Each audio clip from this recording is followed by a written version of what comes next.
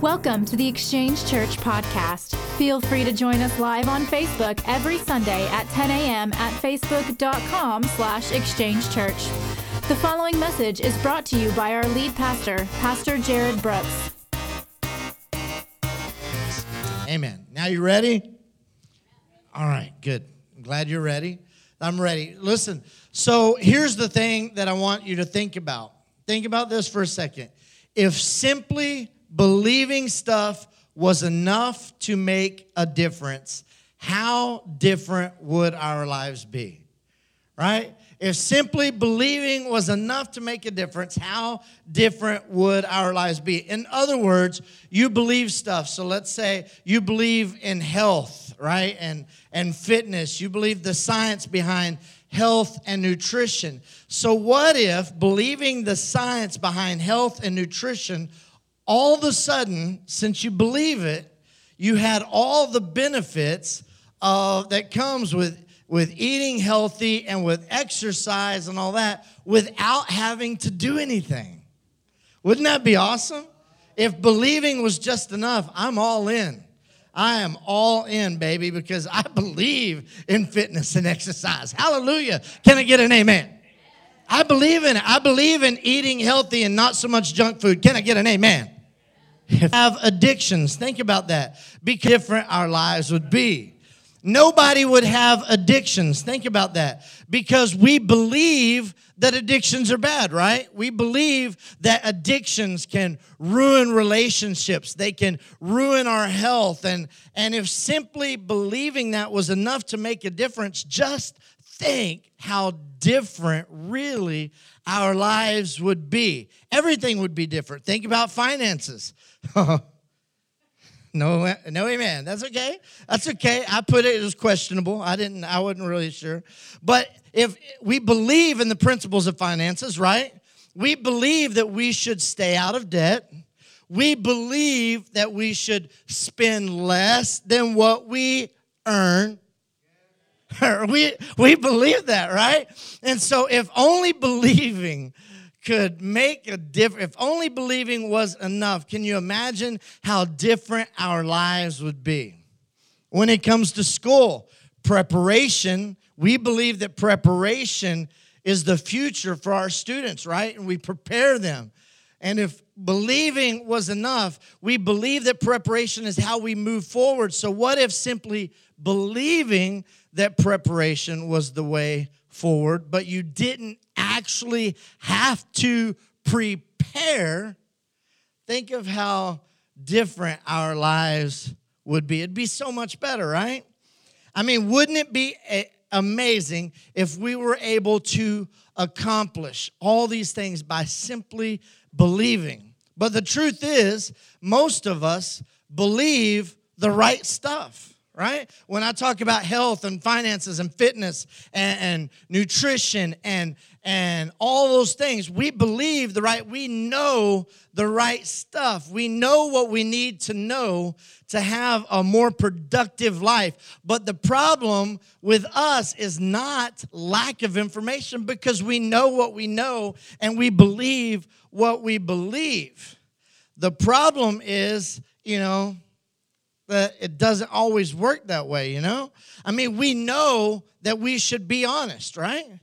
We know that we should forgive people. We know that we should ask for forgiveness. We know that we should be compassionate. We know that we should be generous. And for the most part, we know what we know and we believe what we believe. But knowing and believing honestly doesn't really make a difference. Do you have the cricket soundtrack? When I point at you, play the cricket soundtrack. It doesn't make a difference. Otherwise, if believing and knowing it made all the difference, then our lives would be very different, right?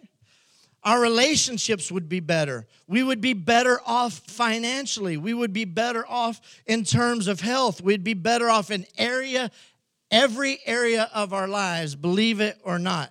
And Jesus knew this. And that's why when Jesus taught, his teachings often underscored the fact that he knew that simply believing was not just enough. So consequently, he didn't always just invite people. Now this can run a little bit contrary to some of the things maybe you've heard in church and maybe the way you were raised. But Jesus didn't just go around trying to convince people to just believe something about himself or something that he said. He actually invited them over and over and over and over again to follow. Right? He would say, follow me. He would say, do these things. You know, you have all the information, but he would say, now do these things. Doing is what makes all the difference. When we believe but don't do, our dreams don't come true. All right? So, I want us all to say that together because I need to get it inside of you. Now, even if you don't apply this, it's something that you can at least pass down to your kids, even if we don't apply it. But let's say this together. When we believe but don't do, our dreams don't come true. And that is a fact, Jack. That's the way it happens. You've probably, and this is just a stab in the dark here, but you've probably never met anyone who failed for a lack of believing the right things. You probably never met anyone who failed for a lack of knowing the right things. But for the most part, we fail, and the people that fail in life is not because they didn't believe the right stuff or even know the right stuff, but because it's doing or it's not doing that ultimately makes the biggest difference in our lives. But worse than that, if we believe all the right things and we don't do anything with what we believe, then our faith becomes feeble and fragile. Okay? So believing is great. And I'm not telling you you should not believe and you shouldn't know. Having knowledge and information is great, but it's not enough.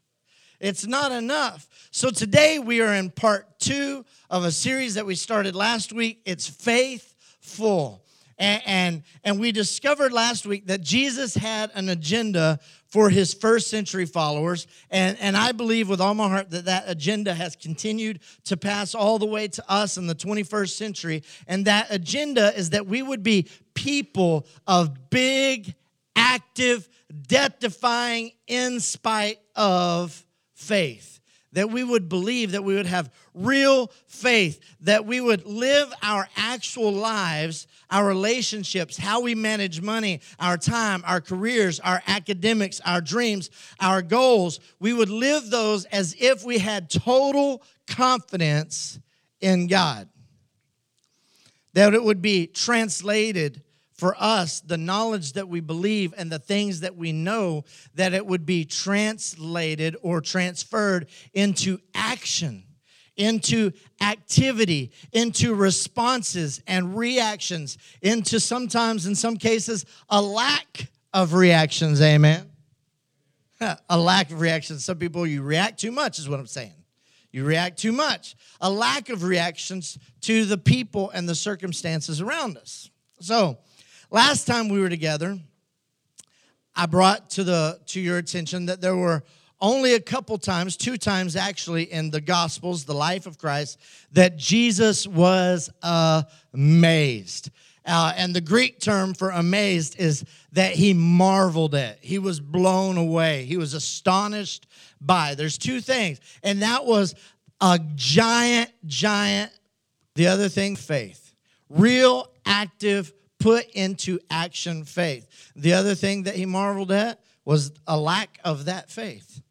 Not having that kind of faith. Those are the things that blew him away. And so he explains why, and he gives us this initial invitation. And he says, listen, here's my invitation, is that you look at me as I reflect Christ, as I show you what God really looks like. I want you to look at me so that you can see, you can trust God, because we are the same. We look the same. We act the same. We respond the same. And when you put your trust and confidence in me, I want you to follow me. I need you to trust me and follow me. It was very relational. It was very active. It was very interactive, and Jesus never altered. He never backed down from this. Even when they were on their way to Jerusalem for the grand finale, the crucifixion, the final moments of Jesus' life, on their way, Jesus stops and looks at somebody and says, "Follow me." It was his message. It was what he believed. Follow me. Hey, you want to know? I want you to follow me. But over time, let me tell you what's happened, and this is the truth. And how many of you would say you kind of grew up raised in church or around church? Okay, so the majority of us. So there's this horrible thing that's happened, and I'm going to say this with kid gloves, so as politely and as nicely as I can, because I was a part of this horrible thing that's happened. But the church has really dumbed that down. Okay, we've dumbed this down. In fact, if you grew up in church, it's possible that a lot of people, and especially if you're more recently a part of church, but a lot of people probably have never even heard the phrase, "follow me." That's not a phrase that's often taught or implied. Follow me, follow me. Jesus taught. What we were taught probably growing up, and what most of us have heard, is believe in, believe in, believe in, believe in, but not so much the follow me part. So the church, unconsciously, subconsciously, whatever, we have reduced follow me to simply believe in me. And as you can imagine, and as you've probably experienced, and you can nod your head if you agree, or you could do this if you just easier than follow me. But believe in me is a lot easier than follow me. Right? If all we got to do is believe, that's easy. It's easy. It's a lot easier to believe in than follow. Believe in me is a lot safer than follow me. Right? Believe in me is far less demanding than follow me. And just think about some of the applications where Jesus tells them to follow me. He tells them, I want you to just lay everything down. I want you to physically, literally follow me. Come with me, okay? Far less demanding to just believe. I believe, right? Believe in me. But unfortunately, believe in me is an invitation that leaves you exactly where you are. No change required. But Jesus didn't merely invite people to believe things that were true about him so that they could one day go to heaven after they die. Read the Gospels. That's not the case at all. Jesus invited people to live their life, or to live a life that actually reflected their confidence and their faith or their trust in God. And we talked about it last time. The reason that Jesus came was he wanted you to know what God was really like. Jesus came to this earth so that you could place your confidence, your full trust in God as God truly is, and not as we imagine God to be. Because unfortunately, and this is true all over the world, every generation, a lot of people imagine God to be something that God is not even close to being.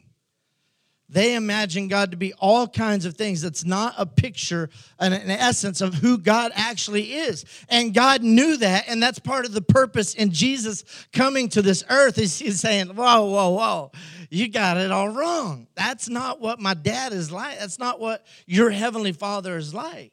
And that's why he tells Thomas, listen, Philip, if you've seen me, you've seen the Father. And so this is an invitation for people to live their lives in such a way that it reflects their confidence in God. Because just like probably most of us, God is most honored of faith. Active, death-defying in spite of faith. That's honoring to God. That's honoring to you, right? Let's say you go to dinner one night, or you're supposed to go to dinner, and you're supposed to be there at 7 o'clock to meet somebody for dinner, or a group of people, and all of a sudden it's 7 o'clock and you're not there. And somebody who knows you turns to everybody else and they say, you know what? I know Scott. Trust me. Don't worry about it. He's going to be here. I know Scott. He'll be here. And what they do is they put all of their confidence in the character of who Scott is because they know him and they trust him. So you're honored when there's a gap between what people expect of you and what you actually do. And people go in the middle of that gap and they place their confidence and their trust in your character.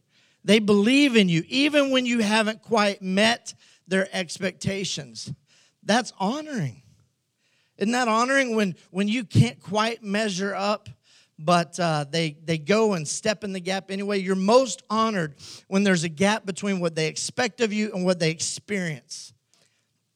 Likewise, because your character, and when they do, that's honoring.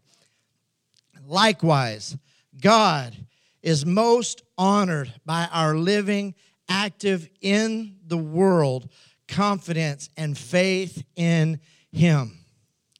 Even when, this is a message for you right now, even when it seems like God's not paying attention to you. Even when it feels like God's not quite on the same page as you, it's 7 o'clock and God's still not here. God is most honored when you say, I trust you anyway. I don't see you at the moment. I don't feel you at the moment, but I know you. And I put my confidence in you. And Jesus taught this over and over. Not only did he teach it, he modeled this over and over and over. And he forced his first century followers, and we're going to talk about this more next week, he forced them into circumstances that they were so uncomfortable with, where they had to trust God in spite of. And a lot of it was in spite of what Jesus was teaching. What Jesus would say. They had to trust God in spite of some of the things that Jesus was saying and doing. Jesus didn't invite people to simply believe things or to simply believe things about him. He invited them to follow him.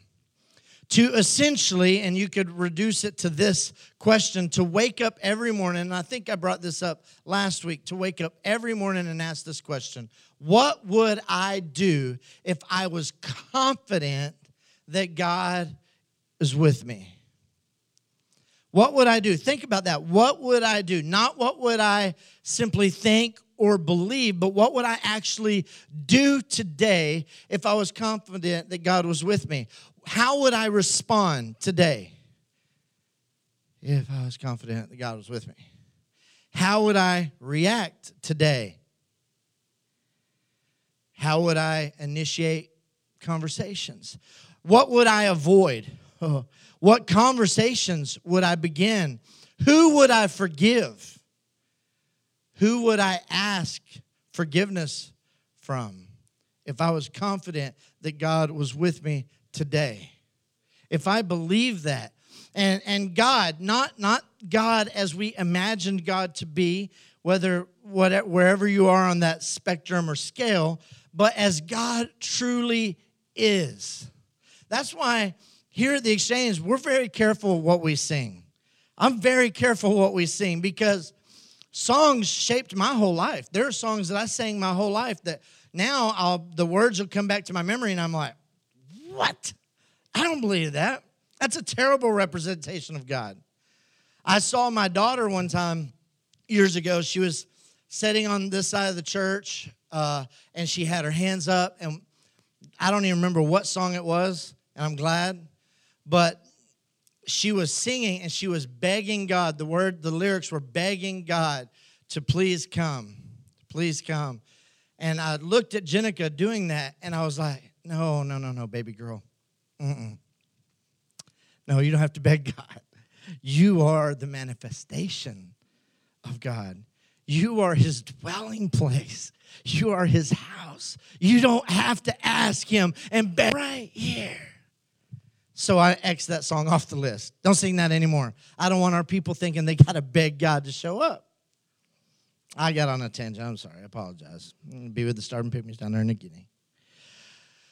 So in this series, we're going to be asking the question and hopefully answering the question over and over a lifetime. In your lifetime, what does it take What does it take to have enduring faith? Faith that will go through anything. Faith that works itself out in the real world. Faith that shows up at work. Faith that shows up at home. Faith that shows up in the midst of trauma. Faith that shows up in the midst of health crisis. Faith that shows up when I'm being challenged. I want to know, I know what I want to do, and I know what they deserve me to do, but I'm not real sure what I ought to do. That kind of faith that steps in. What if we were to mix all the ingredients together in a pot to produce enduring faith, faith that lasts in spite of, death-defying type of faith, what would that be? What would it look like? Good news. Glad you asked. Jesus, based on the teachings of Jesus and based on the life of Jesus throughout the Gospels, Matthew, Mark, Luke, and John, you can come to the conclusion that there are a number of things, but there's 5 things specifically that come out more and more and more. And they're not just a list of do's or whatever. It's really more dynamics, because sometimes you can't control what happens, right? Sometimes things just happen. But these are 5 things that if you ever hear somebody tell their faith story or their faith journey, usually these 5 things are intertwined throughout their faith story because they show up. They're important. Not because someone taught them these things necessarily, but they were just 5 things that over and throughout the course of their lifetime just helped them grow their faith. So we're going to refer to these things throughout this series as the 5 faith catalysts. Everybody say 5 faith catalysts. And God, He uses these to consistently grow and blow up or expand our faith. And the great thing about these is that they intersect with every area of our life. So from childhood, elementary school, intermediate or middle school, high school, college, single life, newlywed, been married for a long time, don't want to be married anymore, health crisis, trauma, old age, even success, overwhelming success in life. These 5 things show up, and they help grow and mature faith. So for the next few weeks, that's what we're going to talk about. So we're going to address the first one today. And the first one really, I think, exemplifies who we are as a church. It's one of the things that we've tried to really do as a church. And that is this. Number 1, practical teaching. Everybody say practical teaching. Whenever you hear a faith story, and maybe this is a part of your story, but whenever you hear a faith story, oftentimes people describe or tell about a moment in their life when they were taught from the scriptures in such a way that it came to life and they were able to do and to put into practice things that they had already believed. Things that gave them handles, applications. They always believed in God. They always believed in Jesus. But all of a sudden, the scripture came to life in a practical way, and someone taught them how to put it into the real world, into action. And that a lot of times begins their faith journey. They didn't know how to take it home. They didn't know how to take it to work. And for somebody, for the first time, they opened the scriptures up, and all of a sudden, they knew what to do with what they believed. Something inside of them began to grow, and it began to grow their faith. And maybe that's your story. Maybe that's part of your story. And the reasons that real-world applications of Jesus and the teachings of Jesus grow our faith is this, and this is powerful. When our active faith intersects with God's faithfulness, our faith grows. When our active faith, in other words, you feel this nudge and something inside of you says, you know what? You need to go make it right with that person. You need to go talk to them. And you go, whoa, I don't want to talk to them. I don't feel like talking to them. What if they don't want to talk to me? What if it doesn't go the way I thought? What if they hit me? What if they just cuss me out? What if they just turn their back on me? I don't want to do that. I don't want to do that. I don't want to do that. But you continue to feel this nudge, and then finally you say, okay, I'm going to go. I'm going to go and do that. And you finally give into the nudge, and you have a conversation. What I'm saying is that on the other side of that conversation, on the other side of it, you feel so glad that you did. And on the other side of it, you begin to see God's faithfulness, right? When you know you're supposed to do something, when you know you're supposed to do, everybody say do something, and you finally give in and you're obedient and you do it, in that moment, you begin to see God's faithfulness when you do that thing. And when you see God's faithfulness, your faith grows. It gets bigger. It expands. When our faithfulness to God intersects with His faithfulness to us, our faith gets bigger. Your faith is like a muscle. I'm not speaking from experience because I haven't seen those in a long time. But from what I can remember from my past when I had some, if you don't use it, you lose it. For example, if you don't use the muscles that you have, you begin to lose those muscles. And faith is a muscle. You have to exercise it. You can't simply just say, I believe, I know, I took notes or whatever. You have to exercise that. You have to put it into play. I'm going to say yes, and I'm going to trust you, God. I'm going to go out and I'm going to have this tough conversation, even though I don't know what the outcome will be. I'm going to go because I trust you, God. On the other side of that decision is when you experience the faithfulness of God and your faith gets bigger. Because we experience the faithfulness of God, listen, here's the thing. You're actually experiencing God. I'll say that one more time just so you're clear with what I was saying. When you experience the faithfulness of God, you're actually experiencing God.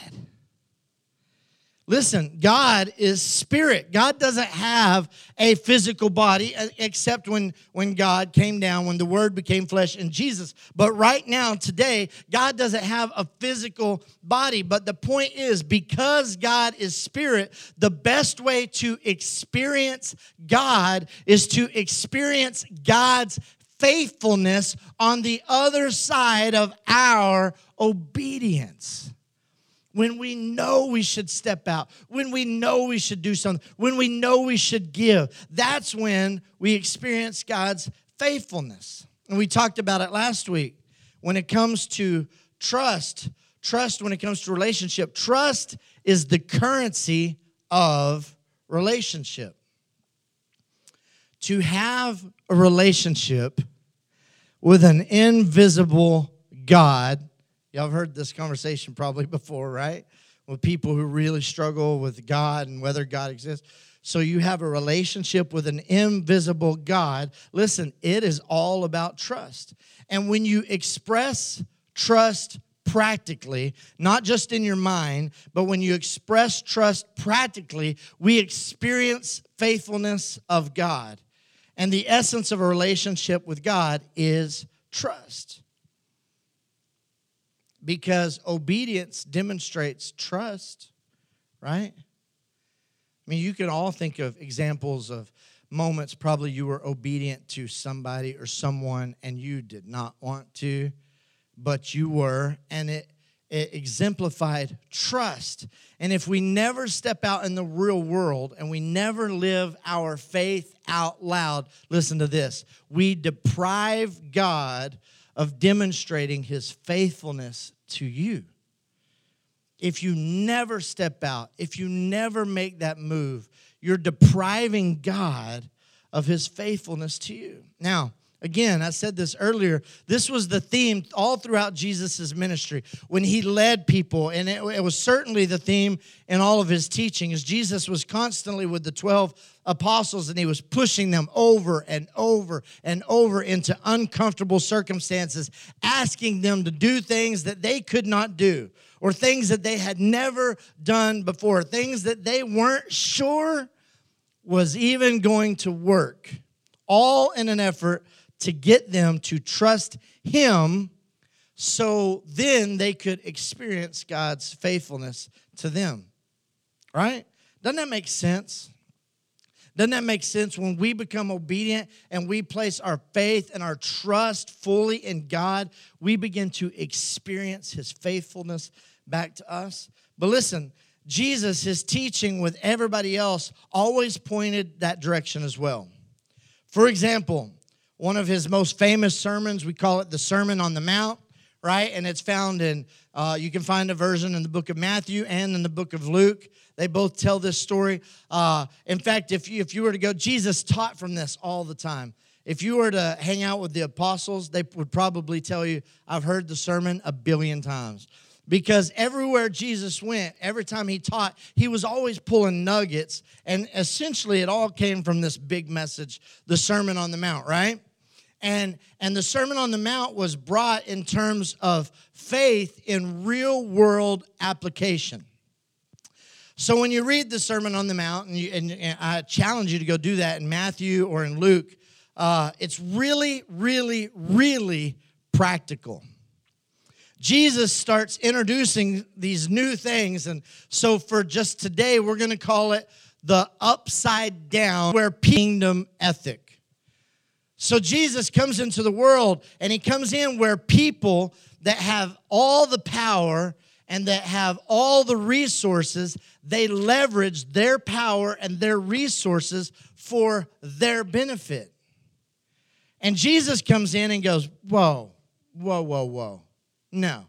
Jesus starts teaching them that all the people that have power and resources, they should now leverage their power and their resources for people that didn't have as much power and had fewer resources. What? This was so new. Jesus comes in, he's like, no, you've got it all wrong. This was a completely new concept. Jesus turns it all upside down. And what Jesus is doing is he's teaching them something that blows their mind, and I'm about to blow your mind. He's teaching them to put others first. Man, I need the organ. Dun, dun, dun. And the lights to just start flickering, right? Jesus starts teaching them to put others first. This is crazy. It's all new. And so if somebody asks you for a favor, Jesus says, yeah, do more than what they ask. If somebody asks you to give them something, Jesus goes, yeah, and give them even more than what they ask. And then Jesus started saying things like, forgive people. This was an open-ended generosity, open-ended compassion, open-ended forgiveness. And Jesus would say, listen, no matter what anybody's done to you, I want you to forgive your enemies. What? Because they were taught, love your neighbor and hate your enemies. That was what they were taught. That came from the law that they came out from under. They were taught, love your neighbors, hate your enemies. Jesus says, no matter what they do to you, you love them. You love your enemies. And then he started saying things like, don't worry.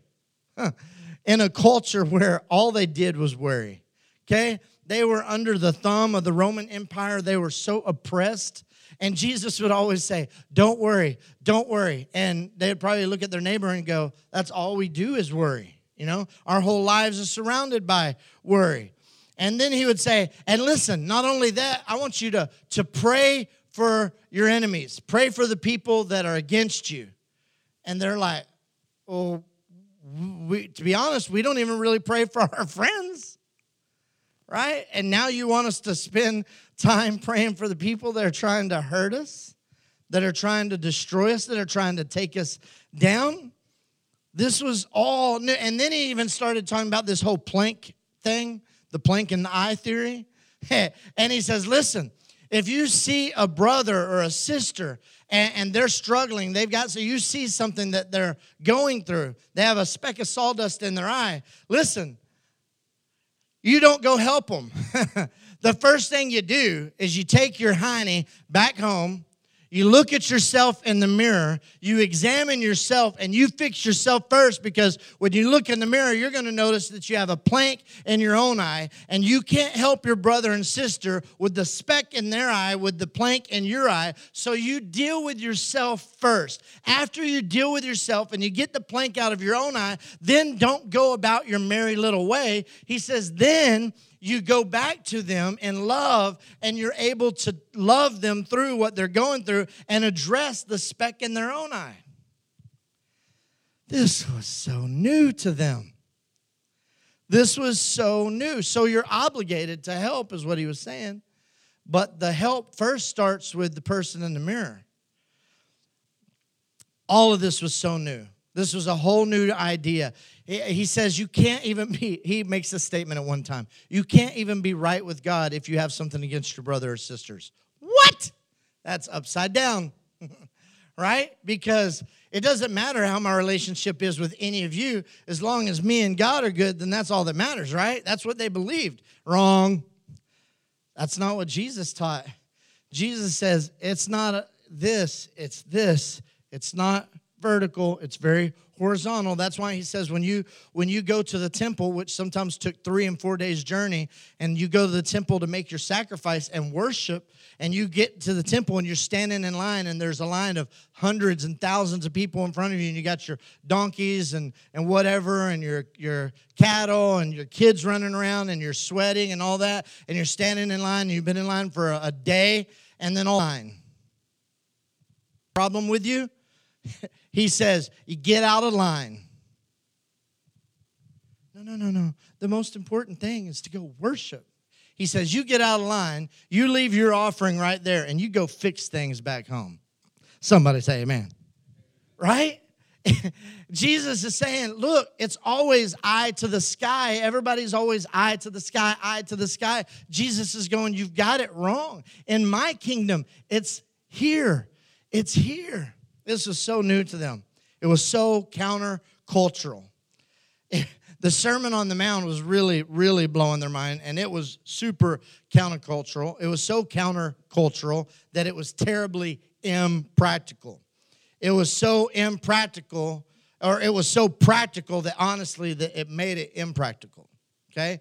It was so practical. He was asking them to apply this, and it made it very difficult.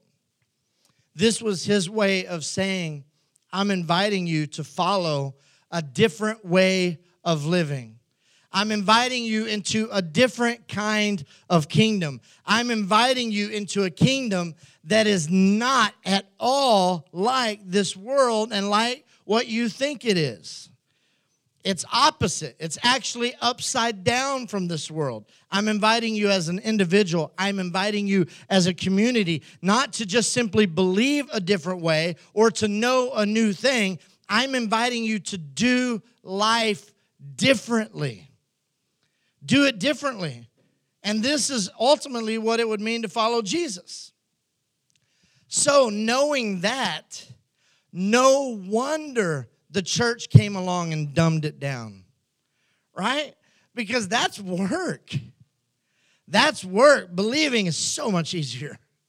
So much easier. Doing it actually takes application. And the practical teachings, it's difficult. But here's what Jesus promised. Jesus says if you'll do this, if you'll apply this, there's actually a reward on the other side of that. And those of you who have lived your life and you tried to live your life with a practical faith out loud, you've experienced that there's a reward that Jesus promises on the other side of that. But some people were like, well, I believe Jesus. I actually showed up to church and I took notes, and Pastor Jared put those little slides up and I took pictures so I have all the notes. And you know, I believe. But I can't actually do because that kind of puts me at risk. You know, I can't really put myself out there.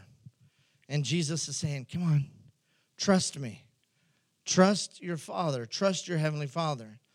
Because ultimately, you will never experience me until you trust me. Man, that sounds like some of our marriages, right?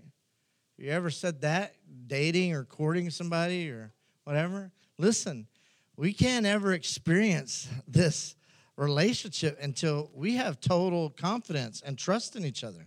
That's what it's about. And so Jesus finishes his Sermon on the Mount, and there's so much in it. And at the end, he concludes with a promise to men and to women and even children who will ultimately take him seriously, that if they'll follow him into this new way of actual living, into this new lifestyle, embracing this new kingdom value, here's what he says at the very end of his most famous sermon. He gives this parable. Some of you probably learned this growing up. Some of you probably sang this song in kids' church like I did, and I'm not going to sing it today. But it goes like this. He says, therefore, and again, you got to remember, he just finished all this practical teaching, very practical. He says, therefore, anyone who hears these words of mine, everyone who sat through this sermon this afternoon or this morning, everyone who's standing there like this, with your jaws on the ground after everything I just said that was opposite of everything that you thought you knew. He says, everyone who hears these words of mine and believes them. Nope, that's not what he said. Everyone who hears these words of mine and you wrote them down or took pictures when I put them up on the slideshow here on the side of the mountain. Nope, that's not what he says. Anyone who hears these words of mine and you commit them to memory. Nope. Anyone who hears these words of mine and agrees with them. Nope. I've got it. This one's a good one for the church. Anyone who hears these words of mine and feels the power of conviction. Nope. Listen, unfortunately, that's about as far as most sermons in America go in a lot of churches, a lot of places. In fact, there's this weird thing in American religion, and it's really all over the world, but it's really, really dominant in America. We have this thing that when we come to church and the preacher beats us up a little bit, we feel kind of bad about ourselves, and we feel like we've just been put through the ringer. We feel like we've had an encounter with God. Right? Have you ever heard that? Man, I grew up in a pastor's home, and I've heard people say things like that as they're walking out of service. I've been a pastor for many years, and I've heard people walk out of service and go, oh, man, you got me good today, Pastor. Woo, man, you just taking shots. Ow, I'm walking out, I feel beat up, but man, it was a good service. God, I just really had an encounter with God. I'm not going to change anything. I'll be back next week. You can beat me up some more. But man, woo, you're stomping on my toes. It hurt, but it felt so good. I love it. I feel guiltier. I feel terrible about myself. I don't feel good about myself. And I know that was God. I know that was God. It was powerful. I love it. I had an encounter with God. And God's going, no. That's not the encounter that I'm trying to have with you. The encounter that I'm trying to have with you is that you would put your trust in me and you would take a step of faith. And when you do that, you're going to experience my faithfulness. And that's the encounter I want you to have with me. That's when you're going to know me. That's when I'll make myself known to you.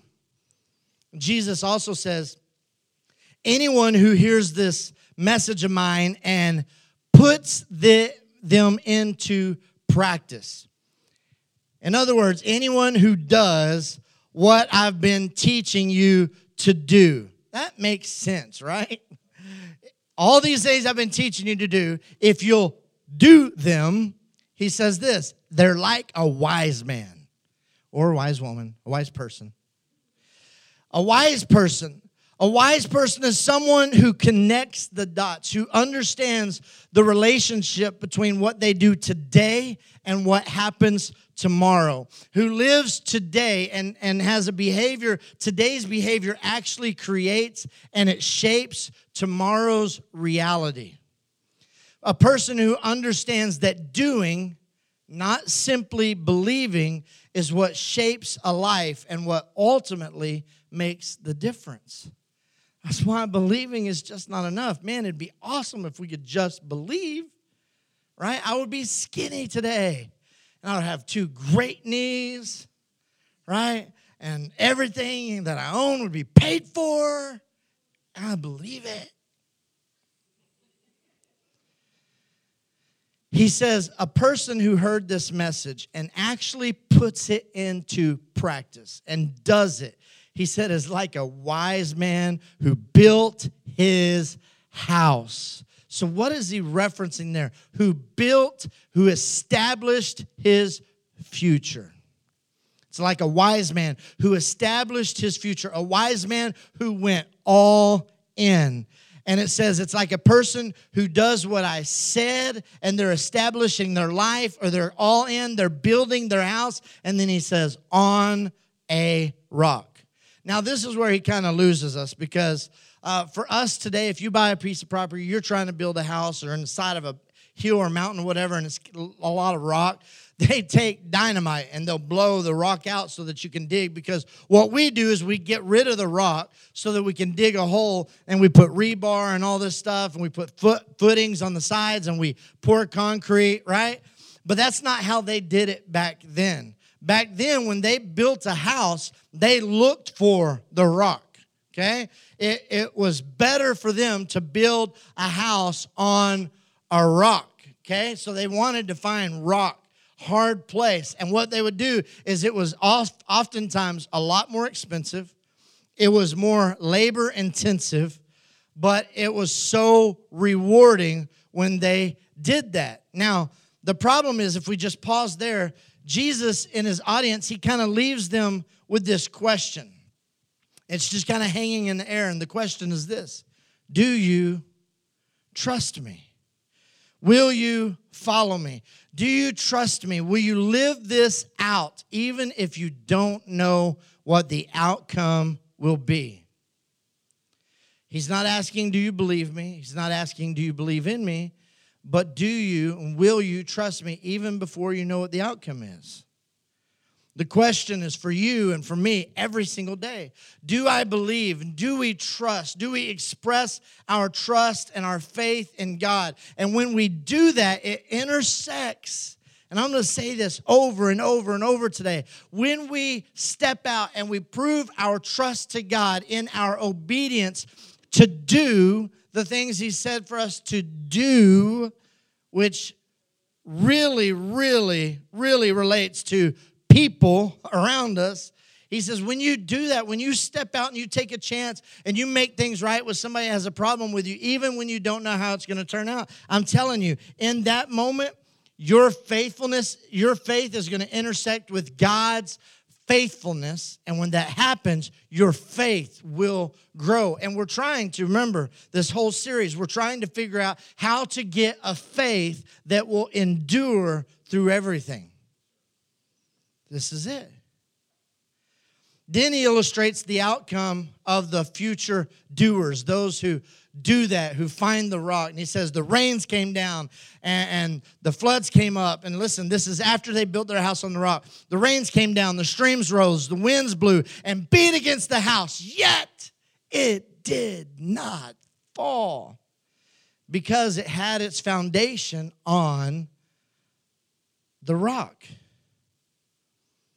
Something that they all understood, because in this region where they're talking about, there were flash floods all the time. It happened often. And these flash floods would come in, and if you didn't have a good foundation, it was a total loss. This was sometimes the difference for them between life and death, surviving with something to show or surviving with nothing, if you even survived at all. But he continues and he says, but everyone who hears these words of mine and puts them in a notebook? No. Feels guilty about them real bad? Real bad? No. who nods with the preacher and says, okay, that's good. No. But he says, anyone who hears these words of mine and does not put them into practice, everybody say practice. Practice is like a foolish man who built his house on the sand. Now, listen, if you've tuned out, and if you're watching online this morning and you've tuned out, this is a good point to tune back in, because the implications for what Jesus is saying here is staggering for the average church person. Okay? In fact, if you're not a church person, you may love this part. He's saying this. He's saying that it is possible for you to attend some kind of gathering, i.e. church, on Sunday morning, and maybe you go to one of those churches that have it on Sunday morning and Sunday night, or you're fortunate enough to include the midweek Wednesday night service, hallelujah. And he says it's possible to hear and it's possible to believe and yet somehow live a life that ultimately undermines your faith. It's possible to hear and it's possible to believe and yet live your life in such a way that your practical life undermines what you've heard and what you believe. That will actually set up for a crisis of faith. Or to say it in a different way, believing can actually be deceiving.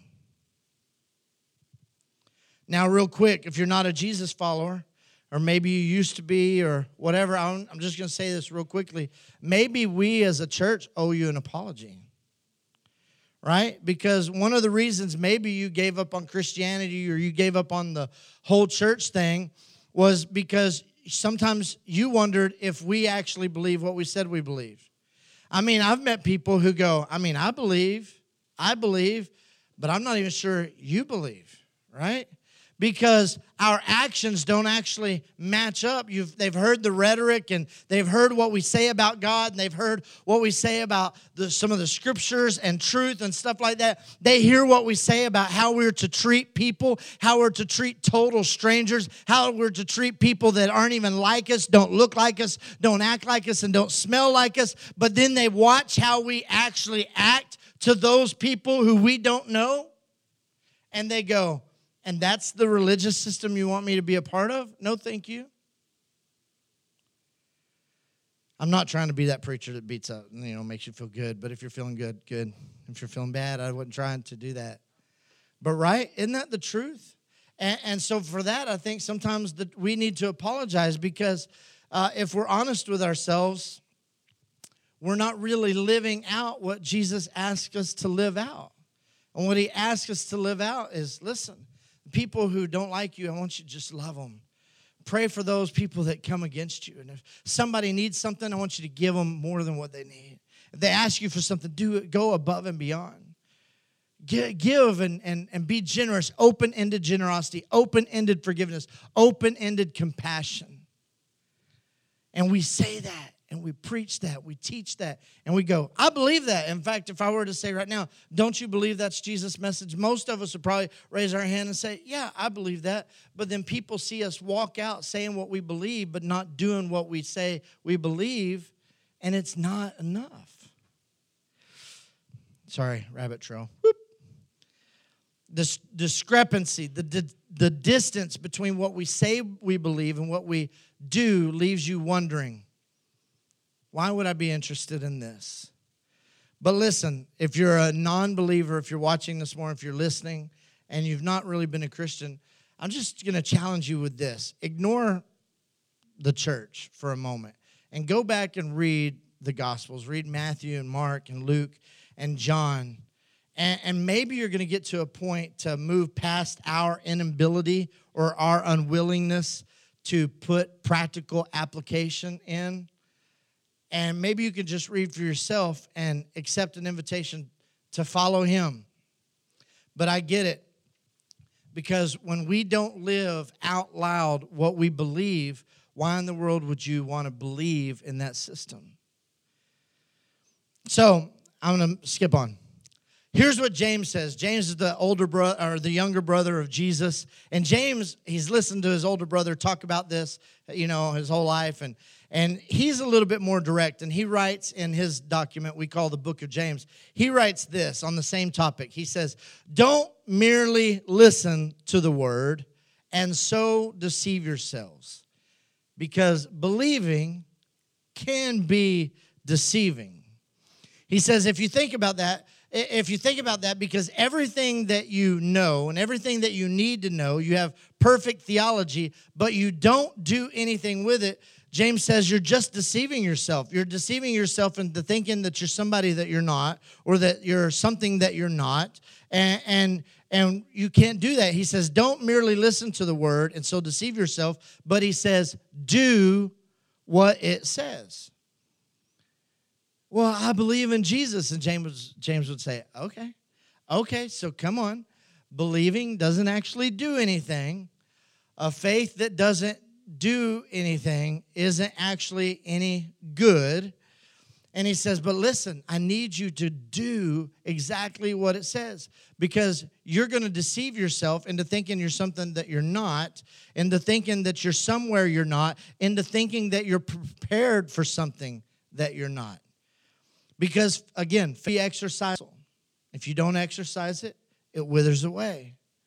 And the way we exercise our faith is not by believing in things. We exercise our faith by stepping out and doing things, experiencing God's faithfulness. That's what grows our faith.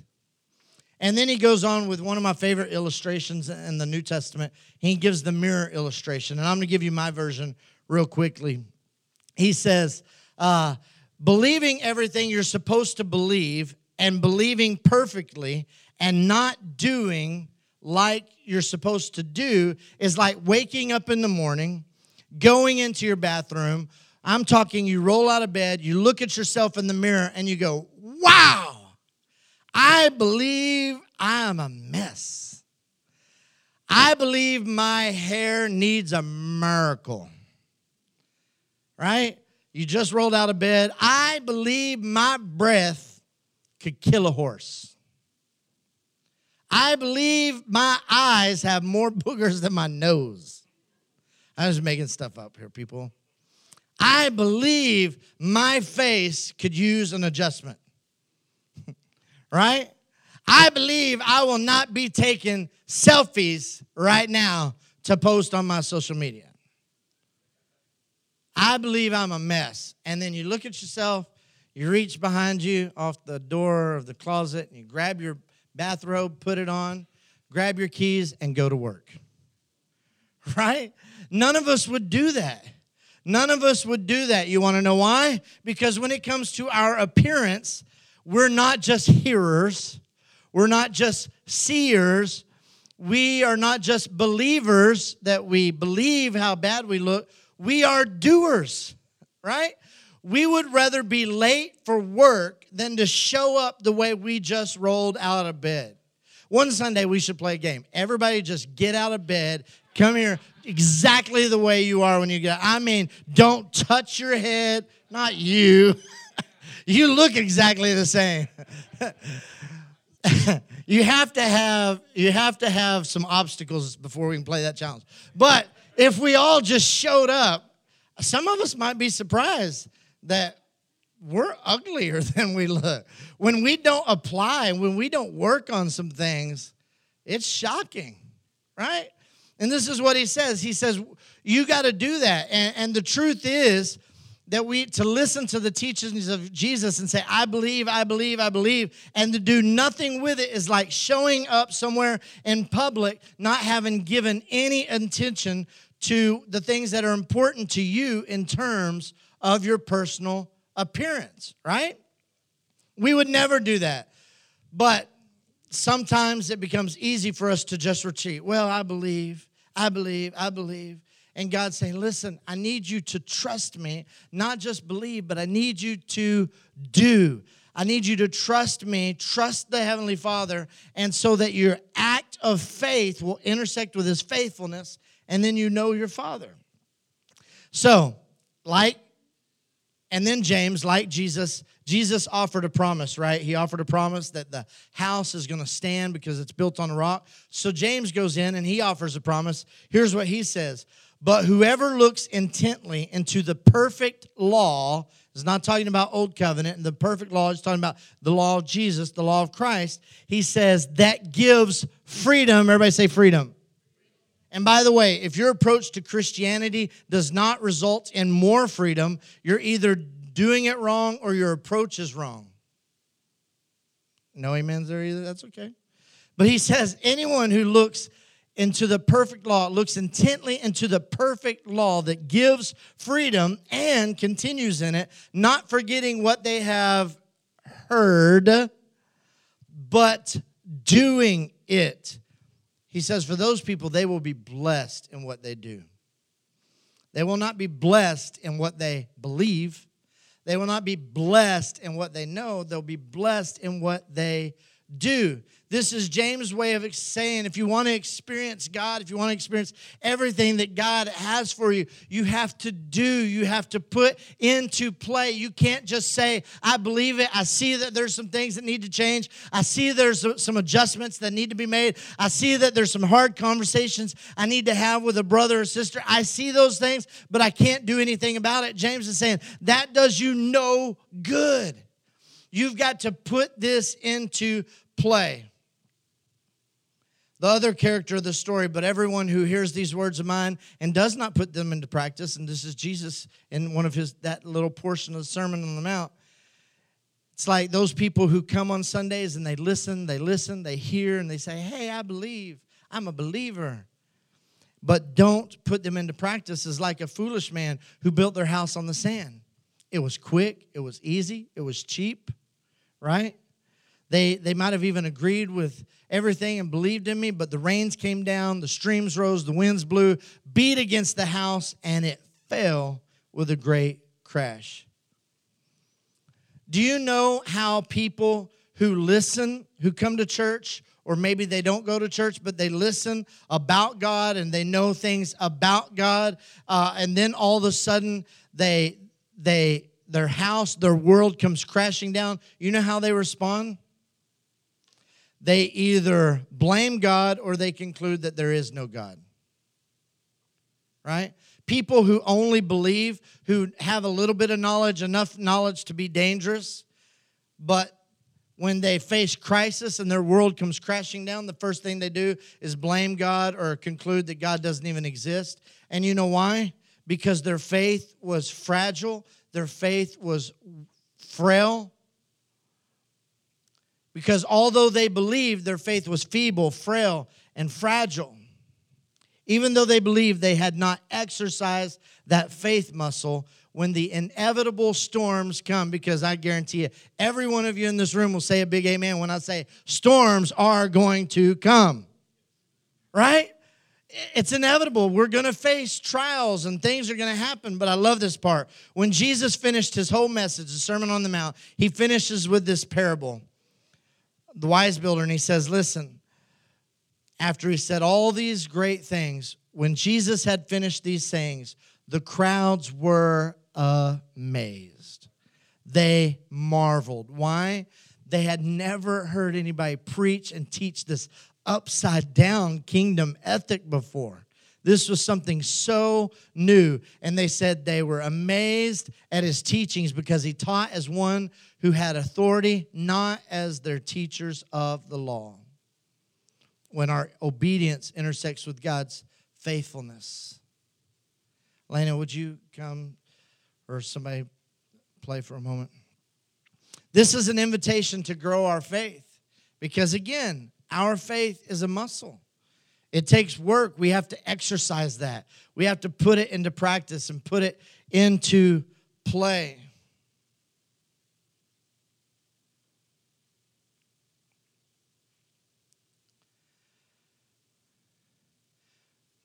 That person who builds their house on the sand, every time the rains came and every time the waters rose, the house crashed. It crashed, and this is what Jesus showed us and he told us.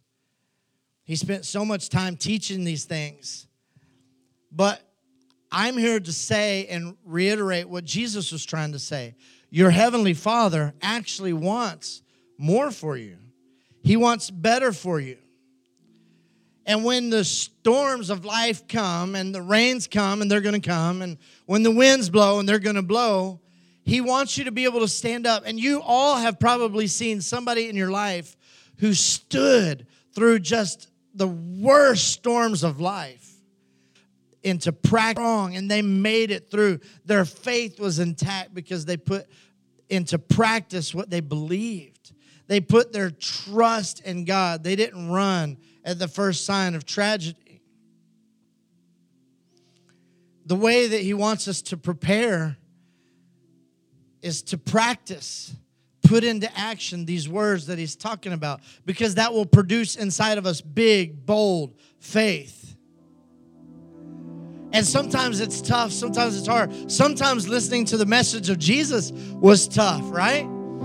I mean, sometimes even coming into the exchange, I may say things and you're thinking, man, I'm going to strangle him. It doesn't make any sense.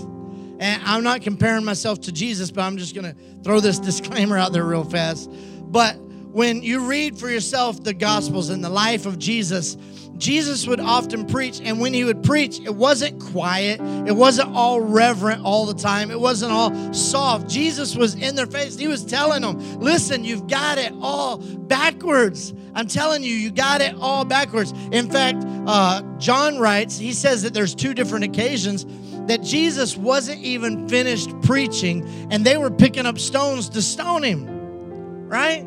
It's one of the reasons I pushed the front row so far back in the stage over here. It's reaction time. And this is the way it was, because sometimes what Jesus taught was really difficult to swallow.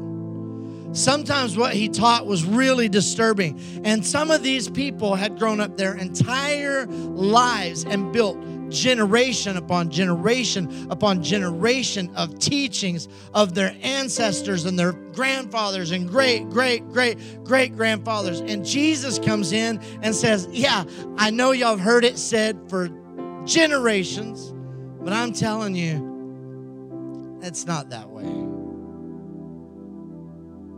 Right? It was difficult, and there was so much tension.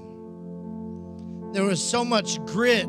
There was so much anger at times. One time he was preaching, and they actually tried to push him off of a cliff before he even finished his message. So from time to time, to follow Jesus or to be invited to follow Jesus means that at times there's going to be tension. At times there's going to be some difficult situation where you're going to come face to face with somebody who completely opposes you. When you follow Jesus, sometimes there's tension. But your Heavenly Father is saying, listen, come on. I want you to trust me. Step out and trust me. I want you to step out and do what you know you need to do on the other side. I need you to experience faithfulness. And I love this, and I'm closing right here. He said, I love what Lane Jones preached a few years ago. It was a long time ago now. He said this: unapplied truth is like unapplied paint. It doesn't do anybody any good. Right? Probably most of us, if you own your house especially, you have a can of paint in your garage or in your closet or in your attic, right?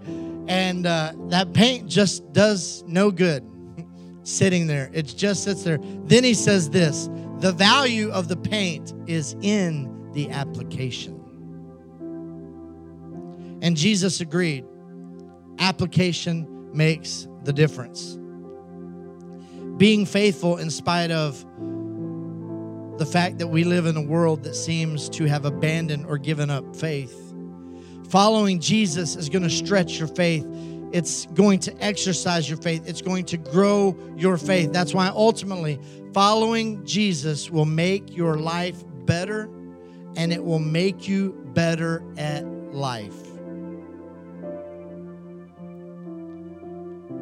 Faithful. It's what God wants all of us to have, to be, as men and women full of faith. Because we know that storms are going to happen. and God forbid tragedy strikes your life and strikes your household and strikes your family, where do you stand? Where have you built your house? Have you built your house on the teachings, the practical teachings of Jesus? Are you open-ended with your compassion, open-ended with your love, open-ended with your generosity, open-ended with your forgiveness? And Jesus says, when you step out and you do those things, you're going to intersect your faith with God's faithfulness. And when you do, your faith grows. It gets bigger and bigger and bigger. And when the inevitabilities of life strike your household and your family, you face it head on. Because even though he might not have showed up at the moment, you know he's on his way. You know, you can't explain why he's not there yet, but you've put all of your trust in his character, who he is. That's what it is to be faithful. Practical teachings. Will you stand with me this morning? I challenge you this week to write this down after you leave or whatever, or make a note. But I dare you, double dog dare you, okay? I know when we were younger, that's what you do, is you dare, you know, you can't back down from a dare. So I hope that's you this morning. You can't back down from a dare. But I dare you to figure out a way every single day to be a doer, not just a hearer. Not just believe enough and know enough, because we found out that that's not always enough. Doesn't make a difference. I'm not going to wake up in the morning and just believe I'm going to lose 15 pounds, right? You have to do something. And so find an opportunity this week that you can be a doer. Who can you bless? Who can you forgive? What conversation should you go have? And some of you, when I even mentioned that earlier in the message, you immediately thought of somebody in a conversation that you probably need to have that's been long overdue. And God's saying, if you'll just step out, even though you don't know the outcome, on the other side of that conversation, despite the outcome, you're going to experience my faithfulness in a way you've never experienced it before. And in that, your faith's going to get bigger. Let's pray. Heavenly Father, thank you for preserving this teaching. Thank you for preserving these words. Thank you for James's boldness. Thank you for Jesus's clarity. And Father, wherever this lands, God, would you give us wisdom to know what to do with it? And then would you give us the courage to know what to do? And Father, many of us, as we're listening, we know exactly what we need to do. We're either just afraid, or maybe we're worried, or maybe we're too prideful, or we feel too busy or too greedy. So God, just give us the courage to step out. Give you the opportunity to meet us on the other side of that decision and to experience your faithfulness. So Father, wherever this lands on our hearts, I just pray you give us wisdom to not think about it, to not just agree with it, but to act on it. To act on it and live our faith out loud in real life. In Jesus' precious name we pray. And everybody said amen. Amen. Amen. So accept my challenge. Go have a blessed week. We'll see you guys next week.